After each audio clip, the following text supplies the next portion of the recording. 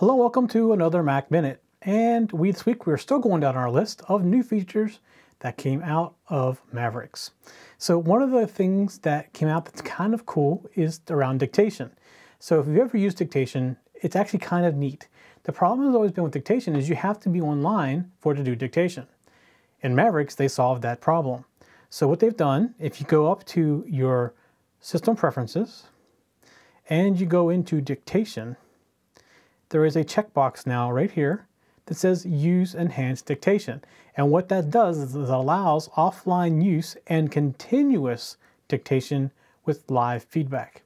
So if you were used to the old dictation, you couldn't just keep talking. You had to stop every once in a while and kind of let it catch up or start getting behind, and you had to be online. That's all gone. You now can do this while you're not online. There is one thing, it's going to have to download a file. I think it's 300 and some megabytes is what I remember reading somewhere. But overall, it's very small compared to the size of most hard drives today. And if you use dictation, this is definitely the way to go. A new feature in Mavericks that is a very nice feature for somebody who likes to talk to their computer.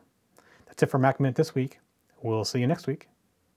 For show notes for this show, contacts, and more, go to the techzen.tv website where you can get show notes for all of our shows. We love to hear from our viewers and listeners. We have an email, a Twitter, and a phone number where you can contact us for each show. For details, visit the techzen.tv website and get the show details. You can also make a video and upload it somewhere like YouTube or Vimeo and then just send us a link. You never know, you may see your video in a future show. You can get all of our shows delivered automatically to your favorite device by going to your favorite podcast website like iTunes and subscribing. Each of our shows also has a YouTube channel you can subscribe to get regular updates. Our shows are also available on most internet radio networks like Stitcher and TuneIn Radio.